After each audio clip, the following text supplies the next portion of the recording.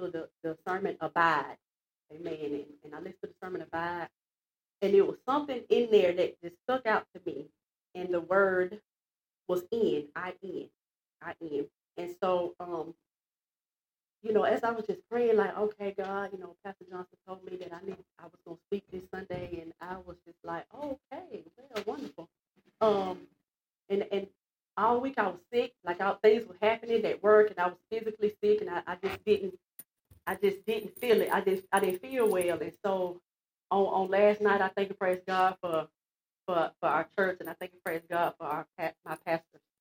Amen. I just love them so much, and they just teach me so much. But last night we were here, and we was doing some business work for CORE, and it was a lot of stuff that was going on, and so when I left. As I walked out of the classroom, I said, God, what are we going to do? And he said, just dwell. And I said, what? Like, what? What you mean, just dwell? What? Like, okay, I need a little bit more than that, God, just dwell. And, that's all that it was. So as I was on my way home and as I was thinking, and I was just like, God, dwell. Like, what does that mean? So, of course, go look it up. And so to dwell means to live and to stay in somewhere permanently. So to stay in a permanent place, that's your residence. That's where you are to reside, right? So it's a condition or state. It's being in a condition or state. And so I was like, okay, God, you want me to dwell, right? You want me to dwell in you. What does that look like? What does living or dwelling in you actually look like? And so, as I continue to think about everything, and as I continue to just talk to the Lord about just whatever, just some stuff. And I was like, God, but I live for you. Like I live for you. Like I serve your people. I show up. I do this. And it's like, as I was saying that, the thing that I heard was, yes, you doing that. You're living for me. You're living for me. You do things for people. The word for, F-O-R. You do it for people. You live for me, but you struggling with living in me. And so that's the same thing I said, ooh.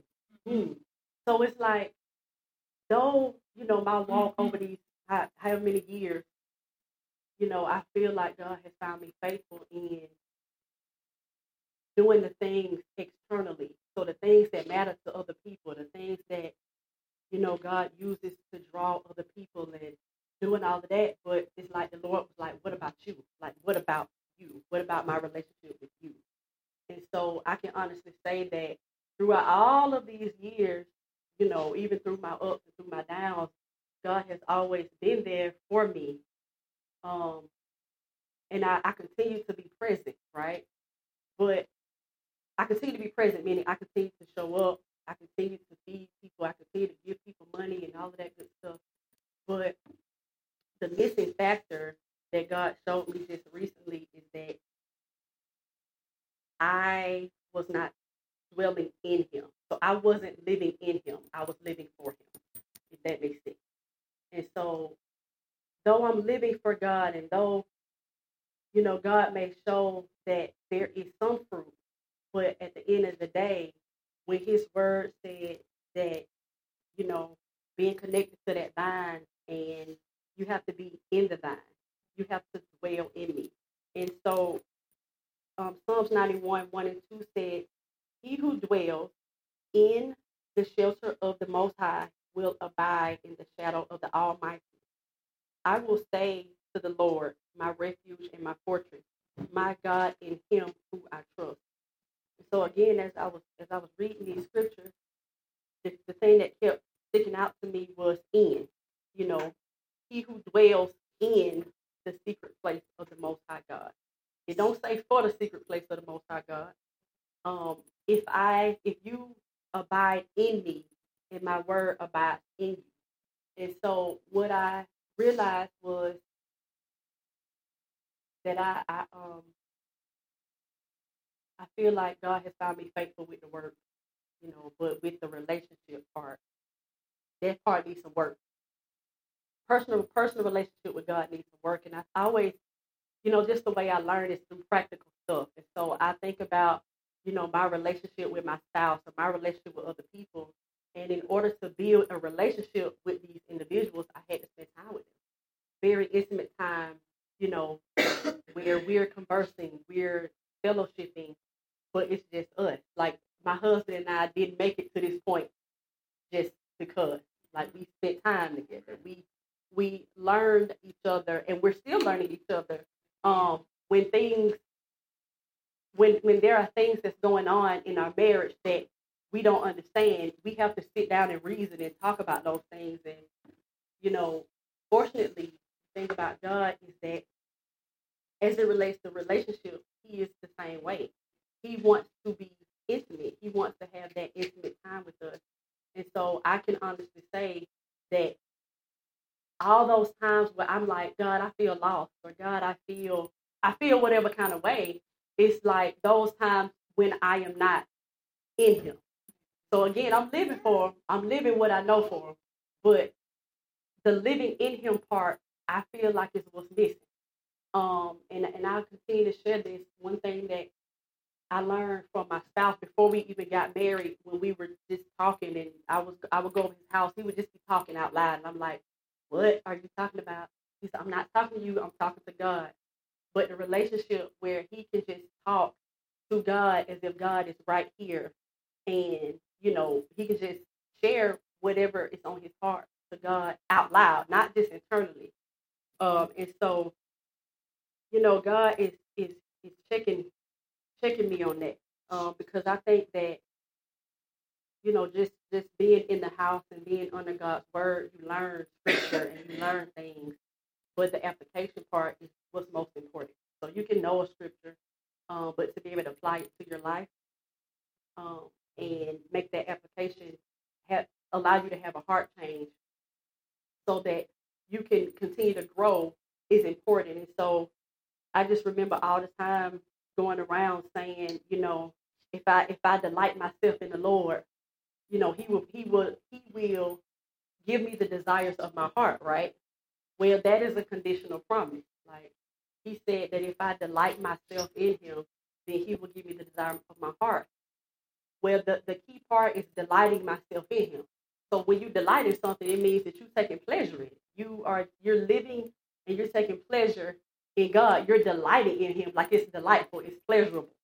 And I don't necessarily think that in my whole Christian walk that I have delighted in God, as in I have taken pleasure in just God with no conditions, just no conditions put on it, just because He's God. I'm enjoying being with Him just because He's Him. And so I know, or I feel like, and I believe that living for God coupled with living in God will continue to allow me to hold on to things that happen to me in this world. Amen. Because, God says that it rains on the just and the unjust alike. That means that bad stuff happens to good people, those who show good and those who don't. Good things happen to people who don't live for Him and people who do. The difference, though, is those that dwell in His secret place, those that dwell with Him in His secret place and abide under His shadow, the shadow of His wings. And because I'm so visual, I literally visualize God was a big bird with his wing over me. And so if you continue to read in that passage is really about safety, but it talks about how God will protect you from different arrows and different things that come at you. And so it's like if I'm abiding with Him, meaning I'm just dwelling and abiding, those are synonyms, by the way. If I'm just living under the shadow of His wings, then I got everything I need. So like I can make it when I'm frustrated at work. I can make it when I don't know what to do. I can make it when I have all these thoughts and I don't know how to sort them out. Like I can make it when I live in Him, not just for Him, but when I live in Him. And I just can't stress that enough. Like I can't articulate how it feels in my heart as it relates to being in God and not just living for Him. But when I think of things like a secret place, it's not for other people. It it's not out in the open. It's just you and God. So it's not about my husband reading with me, or it's not about my husband praying with me, or Tony praying with me, or Pastor Johnson praying for me. It's about me and my development with God outside of all of that. And I believe that truly living in God and dwelling in his secret place and abiding under the shadow of God, it helps you hang on. It helps you be able to pray for people for 7 years. It helps you be able to pray for your son that, walked away, and living under that, it helps you be able to get through when your father passed away or when your mother is sick. So abiding and living in God and not just for God is what helps you do those things. I just, like I said, I just thank God, for my husband, because again, he teaches me so much stuff just unintentionally. Oftentimes I just ask him a random question like, well, how do you do that? And he'll just give me like a basic answer, but it just makes so much sense. And so again, I hadn't planned on being before you long. I just wanted to share kind of what God revealed to me about, my walk over these years and those times where I walked away from him.